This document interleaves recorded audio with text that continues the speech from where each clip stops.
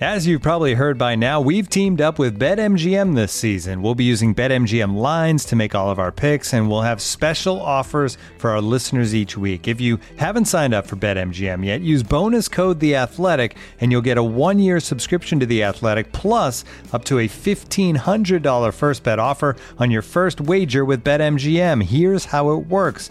Download the BetMGM app and sign up using bonus code The Athletic. Make your first deposit of at least $10. Place your first bet on any game and claim your voucher for a 1-year subscription to The Athletic. See BetMGM.com for terms. U.S. promotional offers not available in D.C., Mississippi, New York, Nevada, Ontario, or Puerto Rico. Gambling problem? Call 1-800-GAMBLER. Available in the U.S. Call 877-8-HOPE-NY or text HOPE-NY 467-369 in New York. Call 1-800-NEXT-STEP in Arizona. 1-800-327-5050 in Massachusetts. 1-800-BETS-OFF in Iowa. 1-800-270-7117 for confidential help in Michigan. 1-800-981-0023 in Puerto Rico. First bet offer for new customers only in partnership with Kansas Crossing Casino and Hotel. Don't forget, if you haven't signed up for BetMGM yet, use bonus code The Athletic, and you'll get a 1-year subscription to The Athletic, plus up to a $1,500 first bet offer on your first wager.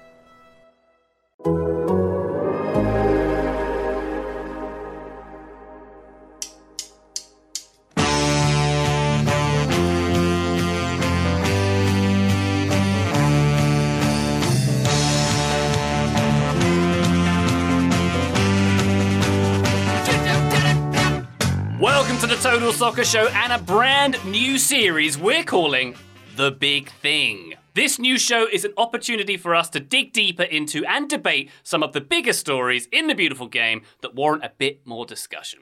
On this first episode, we're talking about Chelsea FC. On TSS, we covered Roman Abramovich's unceremonious uncoupling with Chelsea earlier this year, but we've yet to get our teeth into the details and give more information on the new co-owner and chairman, Todd Boehly. Who is Mr. Boehly? How deeply is he involved in the soccer operations of the Blues? What are his other interests? And what does the future at Stamford Bridge look like during his tenure? My name's Ryan Bailey. Joining me to keep the blue flag flying high today, Taylor Rockwell. Hello. Hello. I wonder if many years from now, Gwyneth Paltrow and Chris Martin's greatest contribution to society will have been conscious uncoupling. Because that is well phrased, Ryan. Well phrased. Thank you very much. I can't imagine any other artistic body works that either of those two might have contributed at this point, Taylor. But yes, good point there. Joining us also, Joe Lowry, coming from Minnesota. Hello, Joe. Oh, yeah. Hello, Ryan. Oh, you did the accent. Yay! I'm doing a little clap in front of my face. Yay! Thank you for that, Joe. That was a pleasure. You're welcome. welcome. How was MLS All-Star, which was several days ago? Yes, it definitely was, as we're recording. It was several days ago. And as we all predicted earlier in the week, that team did win. One of the teams did win. MLS won. It was a good time. I was close enough to Don Garber to actually execute that microphone net plan that we talked about in listener questions earlier this week. I didn't come through with it. There was a little bit too large of an entourage for that to actually happen. But I was close, and I feel like now I can build on that momentum for next year's All-Star game and start slipping the mic into his pocket. Yeah. Oh, well, thank you for your efforts, Joe. I was disappointed. I didn't actually realize the goals had gone in that game because I couldn't hear the net. So maybe next time we'll have some progress there. Graham Ruthven also joining us. Hello, Graham. Hello, Ryan. I also did the accent. It's kind of non-negotiable with me at this point. Is that your version of Minnesota? No, just my accent, just Scottish accent. Well, to be fair, Graham, we all have an accent, except for me, of course. This is standard English, how it's supposed to sound. Of course, the Queen's English. Exactly. The English that everyone favours. Indeed. Every news broadcaster in the United Kingdom has this accent, Graham. Don't you know? Let's move on and talk a little bit about our big thing. Our big thing this week being Chelsea FC and their new ownership. We know, of course, the Russian oligarch Roman Abramovich bought Chelsea from Mr. Ken Bates in 2003. Ken Bates, by the way, he got £18 million in that transaction, and he did pass on around £80 million in debt. Those numbers sounding quite cute by today's standards, I would say. And I will say from the outset, I know there are some other podcasts out there, one of which is coming up from a friend of mine. It's called The Blueprint, and it's a Chelsea-specific podcast which is going to speak to Ken Bates and everyone involved in the club in the 90s and the early 2000s for that transition of power from Bates to Abramovich. Lots of very interesting facts coming out in that one. That's not necessarily what we're covering today, Graham, but perhaps a little explainer to get to where we got from Abramovich to Mr. Boehly to start things off. Of course. So Roman Abramovich owned Chelsea from 2003, and as we all know, he invested a lot of money in Chelsea, and his takeover really marked the start of a new era of foreign billionaire owners in the Premier League. There had been rich owners before then, but he was the first of a new era of owners who basically didn't really see Premier League clubs as a business, although there was that element to it, but he obviously had a reputation that essentially he wanted to wash, and he wanted to gain some legitimacy in the Western world and distance himself a little bit from the Kremlin, which ironically was the thing that was his downfall as Chelsea owner. But Chelsea were very successful under Roman Abramovich. They won titles under Jose Mourinho, Carlo Ancelotti, Antonio Conte. They won the Champions League twice as well, of course. But in February of this year, the British government sanctioned Roman Abramovich after Russia's invasion of Ukraine due to his closeness with Vladimir Putin and the Kremlin in general, and they froze Abramovich's assets in the UK, of which Chelsea was one, and that basically meant that Chelsea couldn't really do anything. They had to rely on the money they already had in the bank. No more money could come into the club. That was obviously a concern in the long-term running of the club. There was concern about just Chelsea's liquidity, whether they would be able to survive beyond the summer if there wasn't a takeover. Of course, that Abramovich then announced his intention to sell the club in March of this year, and a bidding process followed. The Rain Group was appointed by Chelsea as the American bank that would handle the sale, and Bowley's bid was announced fairly early on, and we should mention that Bowley isn't the only one involved in the bid or now the ownership structure at Chelsea. There are a number of other parties as well, including a private investment firm called Clearwater Capital. And some other bids came in from Jim Ratcliffe, who is the richest man in Britain. Funnily enough, is a Manchester United fan. I don't know if maybe Manchester United fans have sent him a DM recently. Maybe I should slide into Jim Ratcliffe's DMs at some point in the near future. But he made a very public bid for Chelsea. His bid was actually quite late on. There are questions over why it was so late, and I think that was one of the main reasons it was dismissed. The Ricketts family, who own the Chicago Cubs, they were also interested, but the Rain Group put forward Bowley and his consortium as the preferred buyer at the end of the process, and by the end of last season it was clear that Bowley was going to be the new Chelsea owner, and that process was completed fairly early on in the summer. And now, Graham, I don't know how much information you have on Clearwater Capital, I think you said they were called, but it does sound like they sell weapons. Do they sell weapons? They're one of those companies that seem to have stakes in everything. So maybe, I don't want the TSS fire truck of lawyers to be on my case anytime soon, but they're a private investment fund, and my understanding of that definition is they just own lots of stuff, which now includes around 50% in Chelsea Football Club. Yeah, Taylor. Just to go back to that sort of May till and April or June even, that period where Roman Abramovich was uncoupling with Chelsea, it was a wild time, wasn't it? It was, because it first of all felt like it wasn't a thing that was actually going to happen. I think so often with giant football clubs, global football brands, you don't get that much change. You're not going to get that much upheaval unless you have a new owner coming in, a la Newcastle. Short of that, I guess my mind is always that it's going to be really difficult to get owners out or to leave or to abandon projects, especially projects that they've put so much money into. It was a surprise to me that the British government held firm and sort of forced this issue, that Abramovich was willing to walk away. But then it did seem like we were in this strange state of flux where Chelsea were going to be in the Champions League, going to be spending money, but maybe not going to be spending money. We didn't know who was going to be running things on the day-to-day. We didn't know who would be left if Abramovich walked away. And then when he walked away, even then, there was a bit of sort of murkiness as to who took charge, and eventually we had clarity in the form of Todd, who is now the chairman of Chelsea. Indeed. Joseph Lowry, let's dig in to Mr. Bowley. What do we know exactly about him? Looking at it, he owns several stakes in other teams. He owns DraftKings as well. He's also, Joe, the interim CEO of the Hollywood Foreign Press Association, the organisation that conducts the Golden Globes. So next time Chelsea have an award ceremony, I'm assuming Tina Fey and Amy Poehler are going to be doing the presentation there. We also know, Joe, he models his look on Philip Seymour Hoffman's character in Almost Famous, which might be a reference that goes slightly over your head, Joe. But what do we know about him? I was going to say, Ryan, that reference should have been a lead-in for Taylor, not me. Either way, I'll lay out some facts and things we know about Todd Bowley. He's a 48-year-old American businessman. So he went to school in Virginia, in Maryland, and then Virginia and Mary, and then as an investment banker, and then at a venture capital firm. So he worked at a couple of those places. He's worth $4.5 billion, according to Forbes, and that's as of this year. So I would imagine it's a relatively accurate feature. So in terms of things that he owns, right, you mentioned a few of those already. So there's some sports things and there's some non-sports things.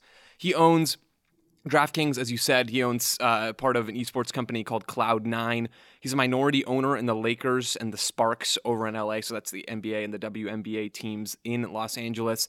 And he's a part owner of the LA Dodgers through his membership in Guggenheim Baseball Management. So he's doing a lot of stuff, and that's not an exhaustive list. It's not surprising to see someone like Todd Boehly, who's worth $4.5 billion, doing all of those different things. The one thing out of all of those that I think is the most interesting and has the closest tie to Chelsea. I mean, you'd think the Lakers maybe overall, but I don't think Boehly owns enough of that to truly have a major impact on the direction of that franchise.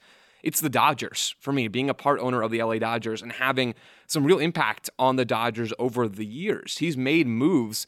Back in 2014, Boehly's Dodgers hired Andrew Friedman from the Tampa Bay Rays, and Friedman helped the Rays win the World Series in 2008 despite a pretty low payroll. And the Dodgers went in and found him and said, hey, you're going to be a really important figure in our front office. And they basically just made him the highest paid person, his position in baseball. And the Dodgers went on to build up a massive analytics department, recruitment, development. All of those things were really well done by the Dodgers and still are, frustratingly so, I say, as an Arizona sports fan. It's difficult to take. But I mean, that's who the Dodgers are in Major League Baseball.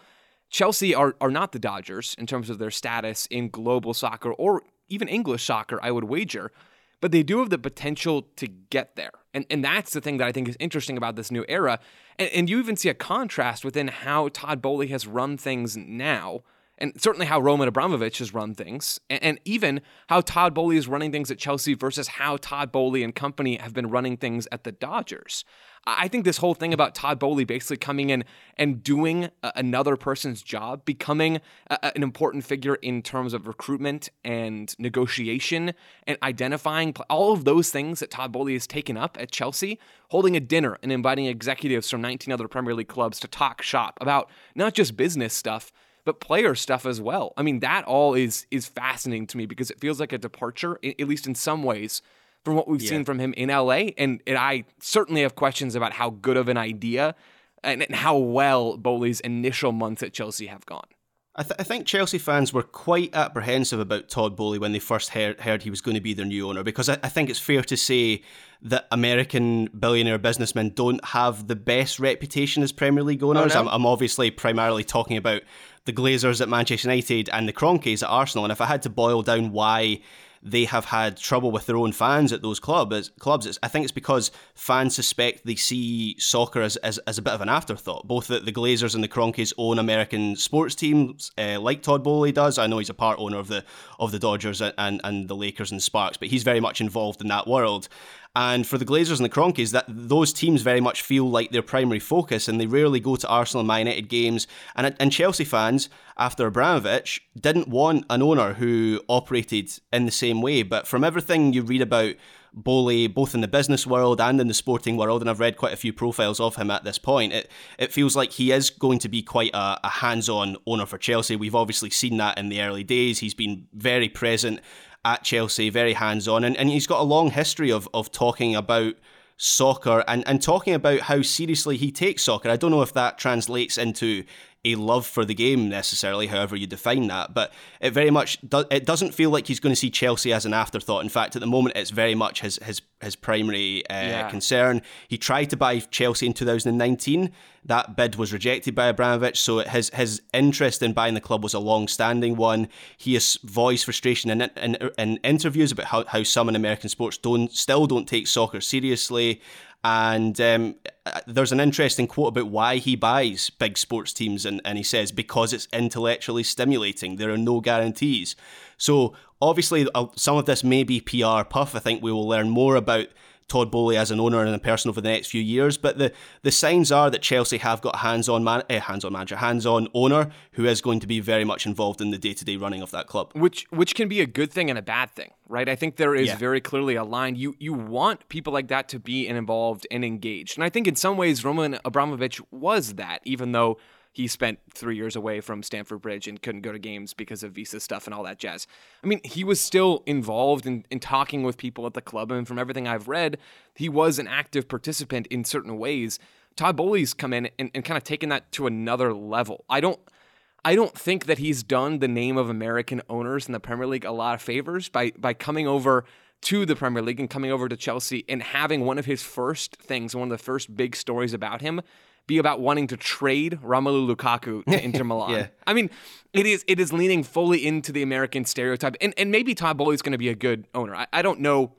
And I don't know that I know enough about him or that we've seen enough about him to have a hard and fast conclusion about, this new era at Chelsea.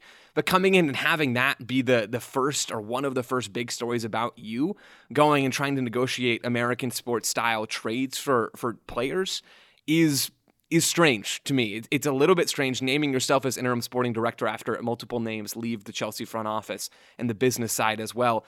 It's weird. It's really weird to me. And so maybe this all turns out well, and maybe, they're gearing up to find a really quality sporting director. But having your American businessman come in and become a soccer decision maker is a weird look.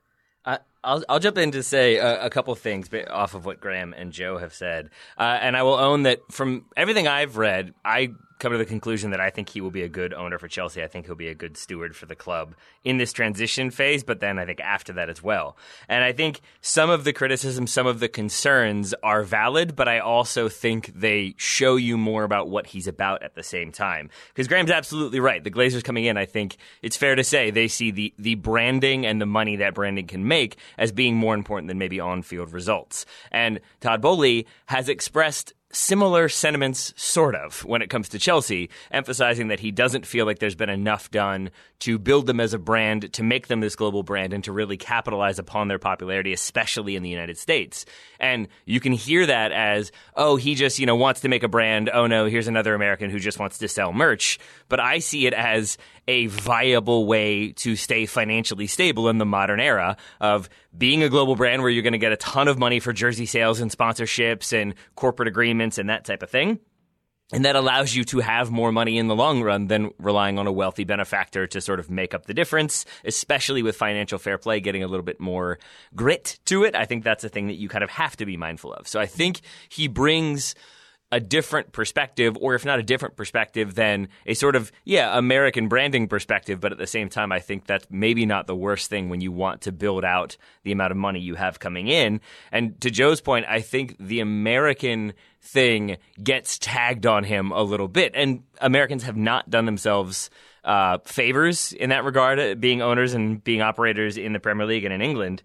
But I look at something like that attempt to trade Lukaku, and I get why that gets talked about and why that's such a oh my gosh, he thinks you can trade. But at the same time, we get that question all the time. Why don't trades happen more? Yeah. And the answer is freedom of movement and player contracts and other issues along the way. But ultimately, it is a thing that makes sense. And if you're the new owner of Chelsea coming in, and here's this player that you've just signed for an insane amount of money who now wants to leave, it doesn't look great. Even if it's not your fault, even if it has nothing to do with you, Lukaku wanting to leave, it still is this massive name who's trying to walk away from the club right as you acquire them. And I still think the deal they ended up striking, £6 million loan fee, whatever, it doesn't really do it justice. Whereas if they had been able to do a big swap deal and got in a defender or a player they really truly needed, I think right away you hit the ground running.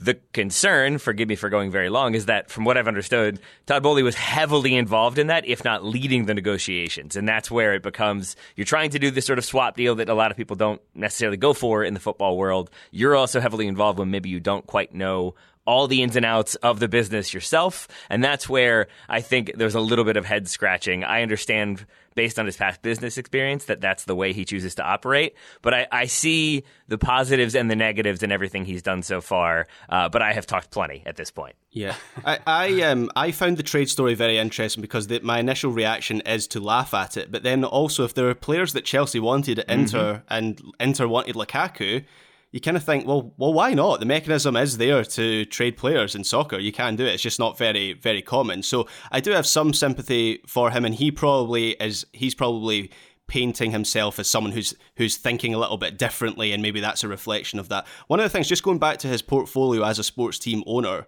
one of the things I found very interesting about Boehly was a lot of owners will look at clubs with upside, as I guess all investors would, but they'll go to a lower level and they'll think about building a club up. So you think of the Saudi Arabian backed consortium that bought Newcastle. They saw a club that has potential for growth, but Boehly has spoken about how he often goes in at the top level. So if you look at his portfolio, and I know he's not the full owner of the American sports teams he owns, but is there anyone in the business world that has a more impressive portfolio of teams than Todd Boehly? He owns a big chunk of the Dodgers, a big chunk of the Lakers, and now owns a big chunk of Chelsea Football Club. That's pretty impressive. And there's an interesting quote from him about how he believes that the bigger clubs, the more successful teams in sports, are generally of better value, he says. And he thinks that's where actually the money can be made. So he's gone into Chelsea, and even though we talk about Premier League football maybe reaching its ceiling, he still believes there's a lot of money to be made, a lot of money left on the table from foreign broadcast deals. He thinks there's a lot of inflation to be had there. The other thing I'm expecting him to make a big change at Chelsea is regarding the stadium, and he's spoken a lot about the match day experience. And it's true, when you look at the Emirates and Spurs' new stadium, and who else? The Etihad, and I guess the London Stadium, West Ham Stadium, Stamford Bridge is lagging a long way behind. And I saw today, just before we started recording, that Todd Boehly has put forward proposals for the redevelopment of Stamford Bridge. So even though Chelsea are one of the biggest brands in football and European football, Todd Boehly feels there's still a lot of value to be had in them, and that is that's a trend for him as an owner when you look at the Dodgers and the Lakers as well. Graham, you've tapped into something there as to the why Todd Boehly has invested in Chelsea, which I want to delve deeper into right after we've taken this break. Back shortly. Looking for an assist with your credit card but can't get a hold of anyone? Luckily, with 24/7 US-based live customer service from Discover, everyone has the option to talk to a real person anytime, day or night. Yep, you heard it right. You can talk to a real human in customer service anytime. Sounds like a real game changer, if you ask me. Make the right call and get the service you deserve with Discover. Limitations apply. See terms at discover.com/creditcard. This episode is supported by FX's Welcome to Wrexham. Celebrity owners Rob McElhenney and Ryan Reynolds' small-town Welsh football club has finally been promoted into League Two after 15 seasons in the National League. Dedicated staff and supporters celebrate the team's return to glory while bracing for the newfound challenges that come with being in a higher league. Will Wrexham AFC stand up to the challenge and rise again into League One? FX's Welcome to Wrexham, all new, Thursdays on FX, stream on Hulu. Total Soccer Show, welcome back to the big thing, Todd Boehly special. Graham, before the break, you mentioned other American owners in the league, your Glazers and your Cronkies, and mentioned how Boehly is at least being perceived as something different, quite hands-on, interim sporting director. There's part of me that wonders if there's some PR fluff to that in itself. He's a smart man, and he's seen how other American owners have been perceived. I wonder if there's a little bit of being shown to be hands-on, certainly at this stage, gives him a different perception in front of the Premier League fan. And that leads me to his intentions, Graham. Because we've mentioned how, or I think Joe said that he finds it intellectually stimulating to buy into sports teams, which is wonderful. But ultimately, he's a businessman, and he's there to make money, to spread his power, to increase his influence. And when you mentioned, Graham, about the potential he sees in the club in the future, I'm quite cynical when I think of this, but I think of him having seen the Super League last year. And it's an idea that still looms. And actually, I was reading a piece this morning that Barney Renee put in The Guardian, a really good piece about the first 30 years of the Premier League. I'll read a bit of it, actually. He said, football is basically just moving shapes on a screen now, a digital product, a dopamine hit across the internet, there to be consumed as part of wider fandom. Why should this thing be tied to a place or tradition or to rules that stifle profit? So the suggestion there is that the game has changed so much in the last 30 years of the Premier League that it's become this homogenized product, that fans and physical ties to communities are becoming less important, and that this Super League idea, it kind of seems inevitable. It might be approached in a different way, with much better PR campaign this time around, Graham, but I suppose what I'm saying is, it looks like it's fairly innocuous, this Bowley reign so far, but am I being seen, of course, to suggest he's come in here to make big dime from something like a Super League? I think those suggestions are fair. I can't really speak to whether the Super League is in his plans, but as I say, it feels like he sees a lot of value in Chelsea as a global brand. Obviously, they are a global brand to a certain extent, but he's seeing Chelsea as based in London with a lot of history. They're in the Premier League, in the Champions League. They've got world-class players. And as I say, foreign TV rights seems to be something he's going to have a big focus on. I think Todd Bowley, and Joe kind of referenced this, I think, Todd Bowley's going to become a bit of a leader in the Premier League. I think he's had meetings with other Premier League owners and executives when the Premier League had their pre-season meeting, so they have a meeting before the start of every season, and they send each club sends representatives. Todd Bowley and Ejbali, who's kind of been his right-hand man since taking over at Chelsea, they were the two representatives from Chelsea, and I read a report that basically said Todd Bowley was leading a lot of the discussion and a lot of the different ideas. I might be joining dots here. Maybe this is slightly unfair on Bowley because I haven't seen anything to suggest this, but it would not surprise me given, as I say, he's very much focused on the global brand of Chelsea. It would not be surprising if he is the one that maybe revives the 39th game proposal you'll remember from a few years ago, which was voted down by Premier League clubs. The idea being that Premier League clubs would play a single competitive round of fixtures in a foreign country. We've seen La Liga try to do that in Miami with Real Madrid and Barcelona. That hasn't happened yet. Todd Bowley is very much focused on, as I say, Chelsea, the global brand. So I think you're right to be cynical. A lot of what we've seen, I am reluctant to put much stock in it because I imagine that when the Glazers took over Manchester United, there was a lot of talk about how successful they had been in the NFL with the Buccaneers and how they were so rich and how they were going to speak to Manchester United's global image. And really, yes, they have used that global image, but not to build the best team on the pitch possible. So I think a degree of skepticism is healthy about Bowley at this stage of his ownership. Yeah. Taylor, do you think I'm being too skeptical about this one? I'm just thinking, reading that piece this morning about the last 30 years of professional soccer at the top level and what the next 30 could look like, and René's idea that it might not be tied to a physical place anymore, and this idea of Chelsea becoming more of an idea, becoming more of a brand and something that could be moved around, and something that Bowley has clearly seen an opportunity here that could be, evolving over the next decade or so. I wouldn't say you're being too cynical. I think there's a healthy skepticism there brought on by past ownership groups, not just Americans, but I think any foreign ownership groups coming in who don't sort of understand what they're buying into, don't understand the culture of the club, the atmosphere of the club, the traditions. I think you have to have an idea of that and an ability to kind of incorporate that into your way of thinking. And I think many ownership groups have not. And that does spark that concern. I would add, though, that Todd Bowley thus far to me has been, I think, pretty transparent in what he's trying to do, as transparent as a billionaire owner is going to be.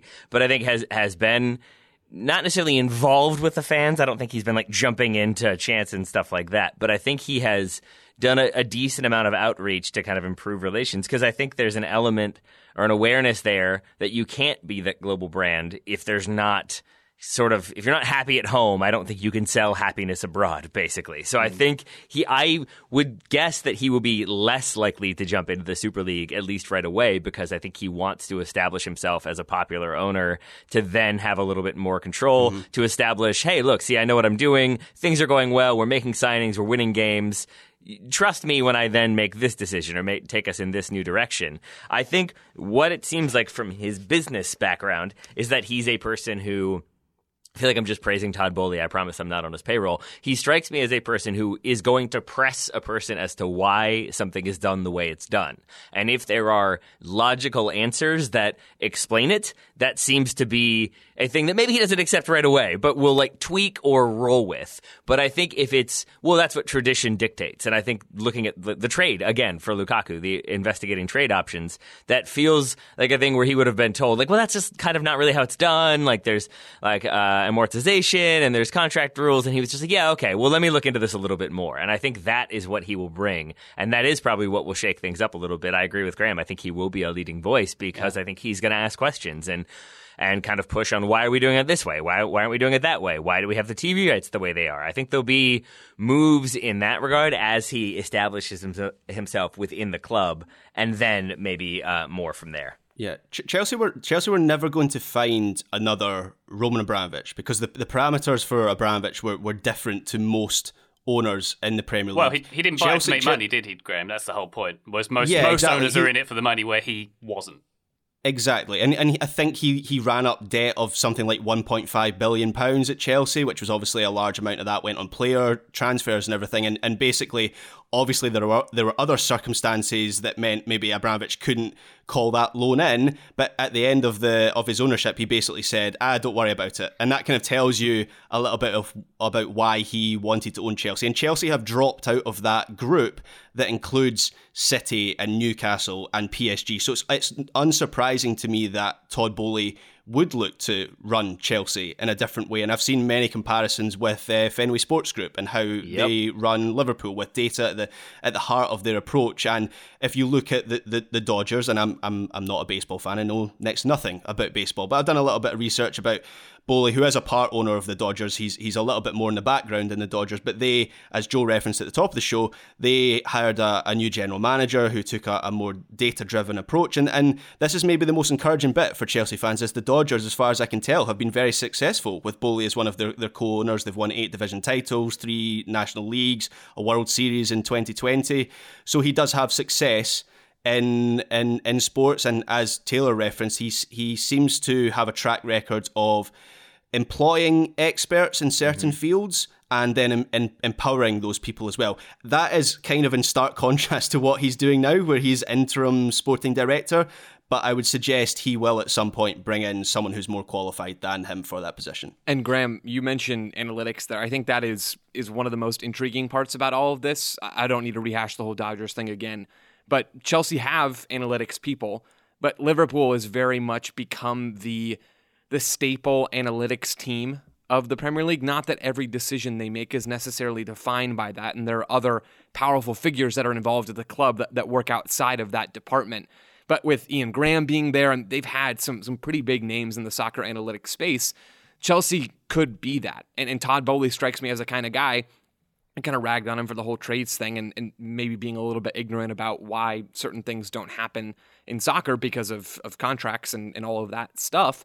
But, I mean, Todd Boehly strikes me as a guy that's going to try to push the envelope on different things. And that could be, like we're talking about the 39th game, things that don't go over very well in the general public. And it could be things like analytics that also don't tend to go over very well in the general public, but not because it's a bad idea, but because people don't understand it and don't like math. Joe, to tap into that, when I hear data-driven approaches at a club, to me, an alarm goes off in my head that says they don't want to spend any money. Because it's extracting maximum value from the market. Have you seen their window so far, Ryan? I know. That's my point is, are we to see windows like this every summer, every winter, or is this sort of an initial splash of cash, as we've seen with Raheem Sterling, with Marc Cucurella, and so on? It shouldn't be like this every window. I think if it is, there are some serious questions about what's going on at Chelsea and why they can't keep players for more than a window or a season. So Marc Cucurella comes in for $72 million from Brighton. Raheem Sterling comes in for $62 million from Manchester City. Kalidou Koulibaly comes in for $42 million from Napoli. And they spend about $30 million on young players, a couple of 18-year-olds. That's a lot of money. That is a lot of money, over $200 million that they spent on incoming transfers. I think it's very clear that Todd Boehly is willing to spend, right? I mean, I think that has become abundantly clear very, very quickly in this whole Chelsea situation this summer. He's willing to go out and spend money on players that are going to improve the squad. And I think you can look at all of those names and say, yeah, they do improve the squad. So that's a big step for Chelsea. But it's also true, Ryan, that when you have, and this is something I'm curious about, less of something that I know is going to happen, But when you maybe beef up the analytics department, it's not about not spending money. You can go look at Liverpool and they've spent money, right? But it's about targeting players in specific moments of their careers or going through and looking for players of a certain profile. It's about spending efficiently. You think about Liverpool and how they spend, their hallmark has kind of become looking for younger players, yes, but also looking for players that are just entering their prime, right? In their early 20s, 23, 24, maybe even in the middle of their prime, in 25. You think about Luis Diaz. He's come in and he's totally that type of move. They didn't get him in the summer, right? They didn't get him in the summer from Portugal. They got him in the winter, which is not generally a window where we see nearly as much movement in the global transfer market, certainly in Europe.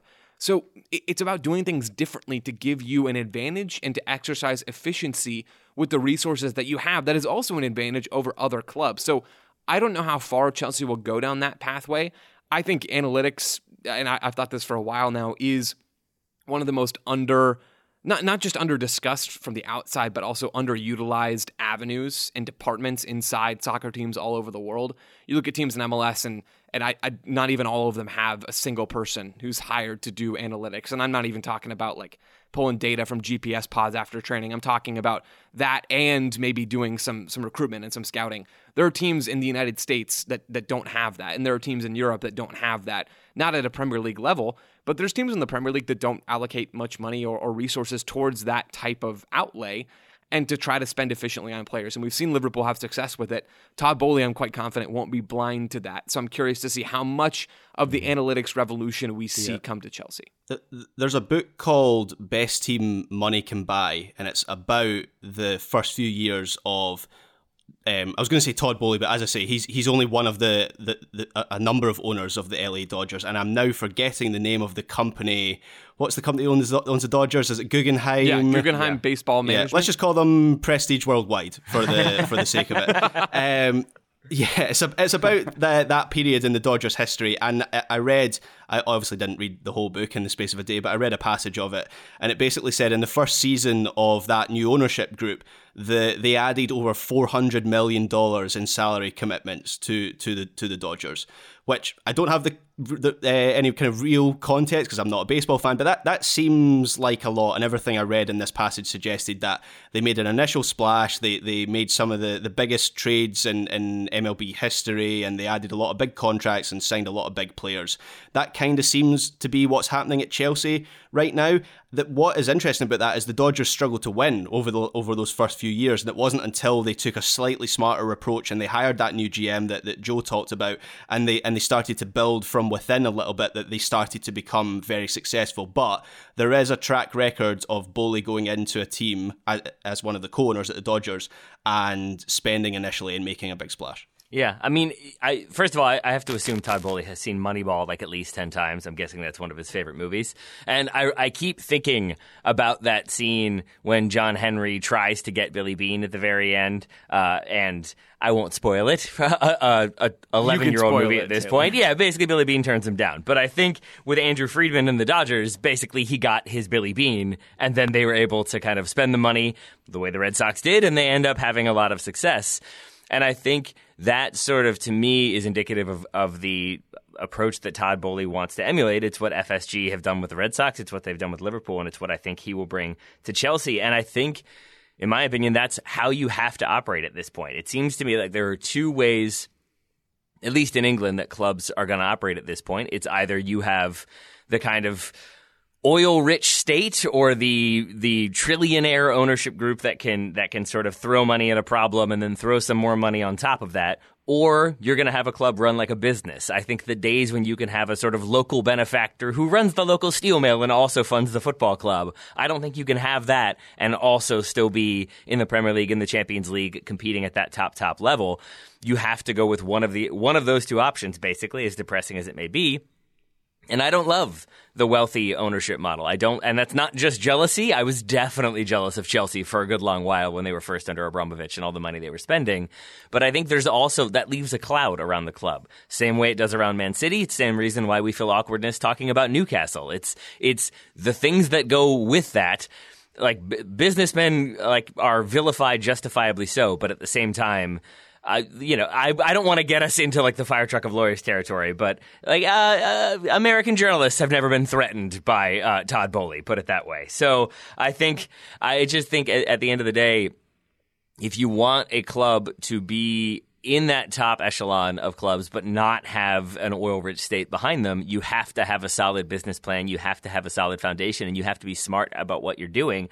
And that, to me, is what they're doing here. They're spending money to build the squad that they want. Everything I've heard is that he has had a ton of conversations with Thomas Tuchel, that Thomas Tuchel is the manager for him. He wants him there. He wants him more involved in decision-making. He wants him sort of mirroring what authority Klopp has at Liverpool. I think there's a lot of Liverpool influence with Chelsea. And in that way, I think he's building a plan for the long term, for long-term stability. So you don't have – Graham listed all the managers who've won titles with them. That's probably not even half of the ones who have, but they've had many, many managers. It's a volatile situation. When you have a new manager come in, you got to spend more. You got to rebuild. Oh, that manager's gone. Now we got to rebuild again. I don't think that's long-term stable. And so I think what they're trying to do now does allow them to operate as the kind of super club they've become without having to have the billions and billions of oil money behind them. Let's take a quick break. When we come back, let's dig more into Chelsea's front office. Let's look a little bit more at Boehly going in on the technical side of things as well. Back shortly. This episode is brought to you by Michelob Ultra, the official beer sponsor of the NBA. Want to get closer to the game than ever before? Michelob Ultra Courtside is giving fans the chance to win exclusive NBA prizes and experiences like official gear, courtside seats to an NBA game, and more. Head over to MichelobUltra.com/courtside to learn more. Looking for an assist with your credit card but can't get a hold of anyone? Luckily, with 24/7 US-based live customer service from Discover, everyone has the option to talk to a real person anytime, day or night. Yep, you heard that right. You can talk to a real human in customer service at any time. Sounds like a real game changer if you ask us. Make the right call and get the service you deserve with Discover. Limitations apply. See terms at discover.com/creditcard. Today's episode is brought to you by our old friends, Mack Weldon. Wouldn't it be nice if we could have things both ways, like a zero-calorie cheeseburger, internet ads in March that weren't just reminders to do your taxes, a dog that never needs walking after midnight when it's cold, a Manchester United that is consistently good instead of their current scattershot approach? Well, we tend to think of clothing as an either-or situation as well. People think looking sharp means starchy Oxfords and stiff chinos rather than effortless comfort. But it's possible to have it both ways. Mack Weldon makes timeless apparel with modern performance fabrics for guys who want to look and feel sharp without sacrificing comfort. From their light-as-air underwear to innovative anti-odor tees and versatile yet comfortable pants, Mack Weldon has a full range of clothes that never go out of style. I got a few things recently, including a long-sleeve polo, which I love, maybe the most comfortable t-shirt, which I also love, and my new favorite sweatpants, the Ace sweatpant. It's exactly what I described above, comfort and versatile, but still stylish. It's the type of sweatpant I can wear to pick up my kids from daycare and not think, I'm now wearing sweatpants in public, the other parents will judge me. Now I just think, judge away, nerds, because you will never be this comfortable unless you're also wearing a pair, in which case, high five. Mack Weldon is not flashy. It's just classic, always in style, and made from the world's most comfortable performance materials. They're designed to fit both your style and the demands of modern life. So get timeless looks with modern comfort from Mack Weldon. Go to MackWeldon.com and get 20% off your first order with promo code TSS. That's MackWeldon.com, promo code TSS to get 20% off your first order. Thank you to Mack Weldon for sponsoring today's episode. Total Soccer Show, welcome back to The Big Thing, Todd Boehly edition. Graham, the decision that Boehly has taken to be quite hands-on with the sporting side of things, with the technical side of things, becoming an interim sporting director, involving himself in the transfers. I'm intrigued by this because it's not something we see very often. To me, it screams of micromanagement, and he seems like a person who likes to be involved at all levels, and that's totally fine, and he can be successful with that. But what do we make of that decision? Because, as I say, it's atypical. Yeah, absolutely, and it was a red flag right at the start of him taking over. The fact that he has taken over as interim sporting director, replacing Marina. I've never been able to pronounce her second name. There we go. What you said. I'm just going to call her Marina. She was at Chelsea for about 10 years. And I never learned how to pronounce that second name. That doesn't reflect well on me. But she was very highly thought of at Chelsea. She was seen as one of the best sporting directors in the Premier League and in Europe, and Chelsea fans actually had this kind of there's not many clubs where they'll chant about their sporting director. Maybe Sevilla's one with Monchi, but Chelsea actually have a chant about Marina. I can't actually remember how it goes, but I remember this time last year when Chelsea were making moves, she was very highly thought of. So Bowley coming in as the sporting director, a red flag for me. In terms of the front office, it feels short-handed at the moment. So their board right now consists of Behad Ejbali, who has been his right-hand man so far. They've been the ones attending Premier League meetings. Josie E. Feliciano of Clearlight Capital. Mark Walter, who is another American businessman. A Swiss businessman called Hans-Jörg Weiss. Jonathan Goldstein, who is actually a Spurs fan, by the way. Barbara Sharon, a Chicago-based Chelsea fan. And then Lord Daniel Finkelstein, who is a journalist and a Tory peer in the House of Lords. Lord Daniel Finkelstein? Yes. Amazing. You made that up, Graham. Don't lie. Come on. No, I did. Well, yeah, it feels like a sort of name you would put into like an online Tory peer generator, and that's what would come out. But I am assured he's a real person and he's on the Chelsea board. Graham, quick question there, because I read about him as well. Were you at all annoyed when you read that he's a journalist? Because to me, it's like, I don't think you can be a billionaire owner of Chelsea and also be a journalist. Like, I'm sure Raphael Honigstein is doing well, but I don't know if he's doing billionaire owning Chelsea well. You cap out at a certain point. I think you lose your journalist title and just become a wealthy individual. Yeah, it's not my understanding of what a journalist is. I don't know if I would class myself a journalist, but at what point do I become a billionaire and Tory peer and get a chunk of Chelsea? Yeah. Almost as good a name, by the way, as Sir Chips Keswick at Arsenal. But do continue. That's true. That is unbeaten, undefeated as the best name in Premier League boardrooms. Sir Chips. Sir Chips is a dog name. I just want that on the record. Or a hamster name. Also that. Yeah. In terms of Bowley as the sporting director, I think we can only judge Chelsea's window when it's over, because we've probably seen that inexperience in the way Chelsea have bounced around from deal to deal. 1 minute they're targeting one player in one position, then it's another player in another position, and maybe Bowley is working from a plan that will all come together in the end, and we'll say, okay, he's strengthened all the areas of the team that he needed to. But it has been a slightly chaotic summer so far. I think a lot of that is just down to them being fairly short-handed. Of course, it wasn't just Marina who left. It was Petr Cech who was the technical director. Interestingly enough, Thomas Tuchel was speaking yesterday about how much he misses Petr Cech at Chelsea, and I think they had a very close relationship. So maybe you don't want your current manager to be talking about how much he misses someone who's just been fired by the new regime. But as I say, it's something that, this is a boring answer, but maybe something we won't be able to make a solid conclusion on for the next few windows, I think. One position you didn't mention in the front office, or on the business side of things, certainly, Graham, is Tom Glick, who is the brilliant title, President of Business. Oh, yes. President of Business is the best title ever. But he was CEO at Man City, and full disclosure, I personally worked with him for a couple of years at Tepper Sports. He lives on your street, doesn't he? He certainly used to live very nearby. But he, I used to be on regular meetings with him because he helped launch Charlotte FC. I've mentioned them. There we go. Ding, ding, ding for all you bingo card Took holders. longer than normal, to be I honest. know. I'm nearly 45 minutes in. But you're welcome, Joe. He is an extraordinarily professional man. You've got a very good executive in him. And I'm sure there's lots of other very good executives who've come in. But I suppose, Taylor, there is a lot of change here, isn't there? As Graham's outlined, a lot of change in the front office. We might have a bedding in period for the club on both sides, on sporting side and on the business side. Yeah, which I think is probably why they're so inclined to splash money this window. Because at the very least, if you bring in players into areas of obvious need, and maybe like moving on somebody like Timo Werner for 20 million euros, something like that. Like, I think that also is a player who wasn't wholly unpopular, but wasn't the most popular. Romelu Lukaku obviously wanted out. You let him go. You let some of the other players leave that already left on a free, but then you invest in the squad and you bring in players like Marco Correa, who I think, obviously, Man City were interested. He was Brighton's Player of the Year. He's an incredibly talented player. He's a young player at that, and I think covers an area of need, makes Chelsea better. And at the end of the window, I think they'll have a team that probably ends up looking better than I expected them to.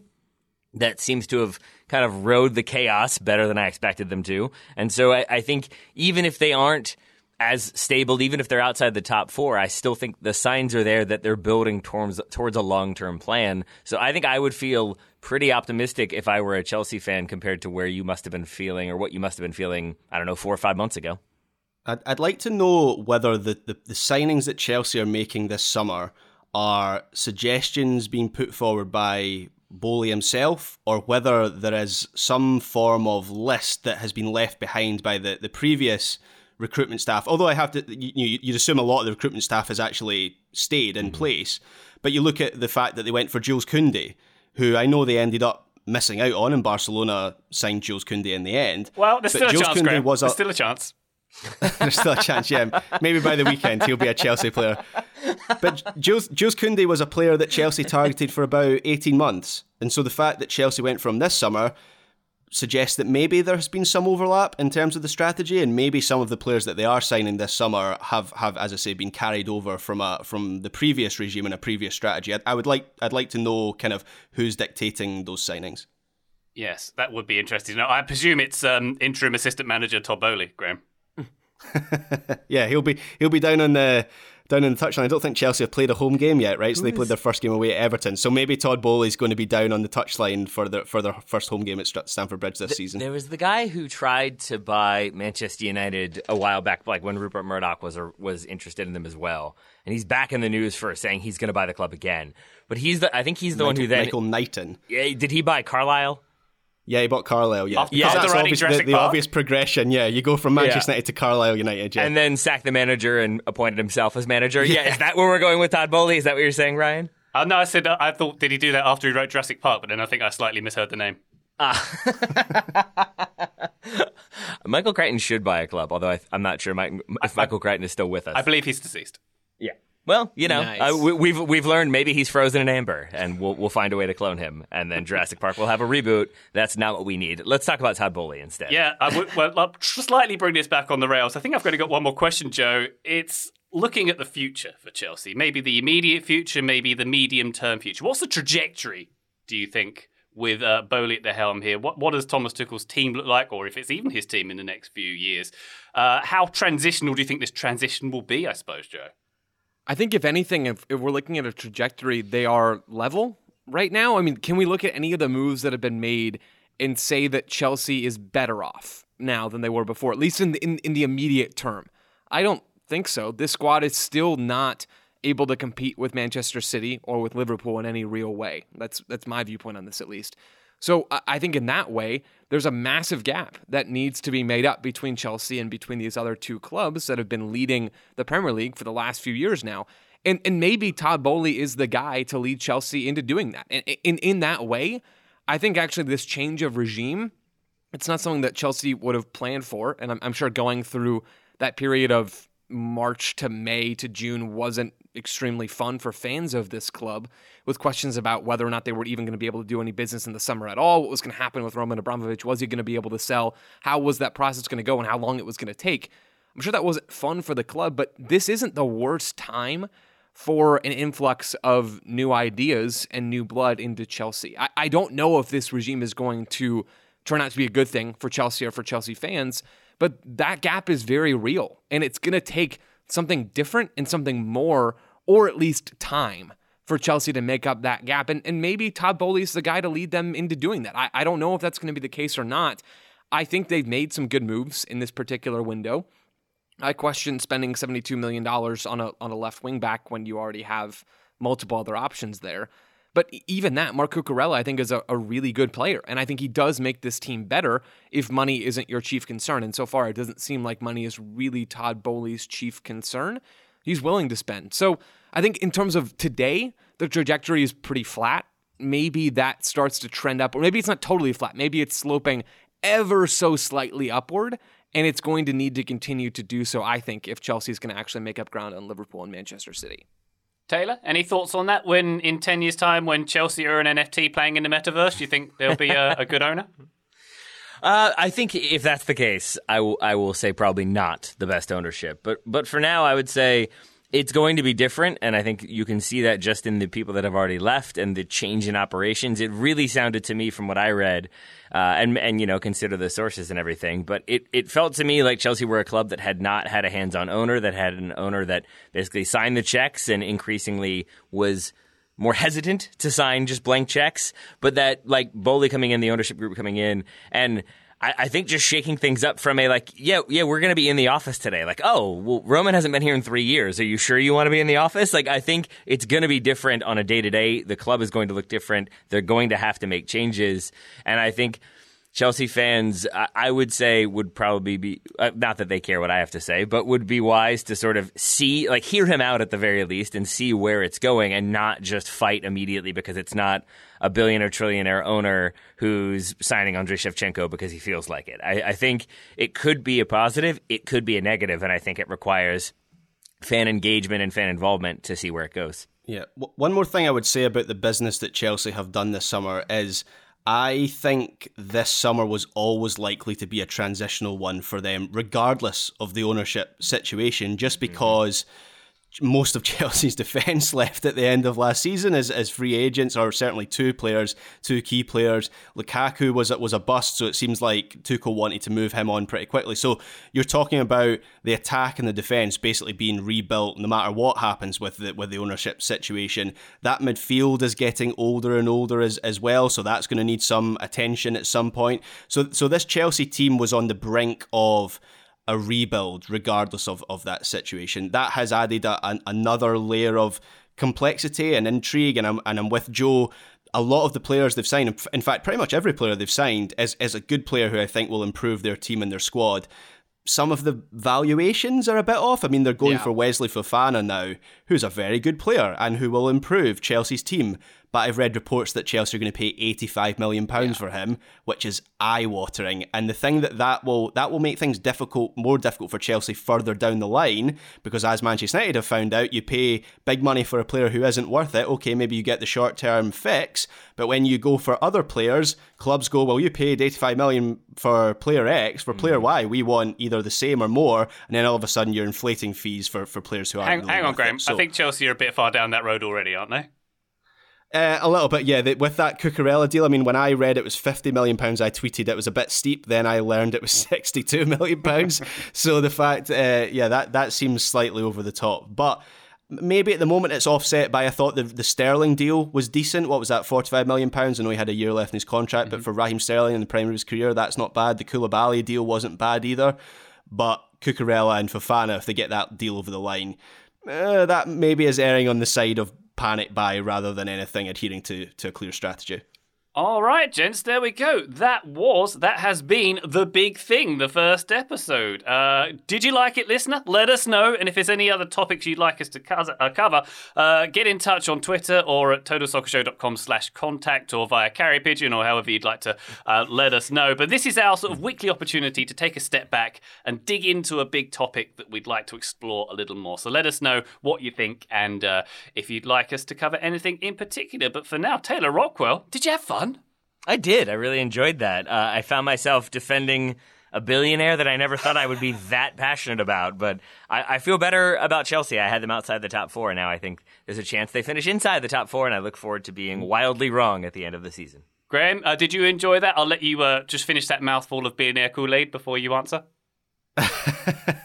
I did enjoy. I personally enjoy how whenever Taylor delves into a subject, it feels like he always comes out of it feeling like a team is going to do better. Even if it's Burnley.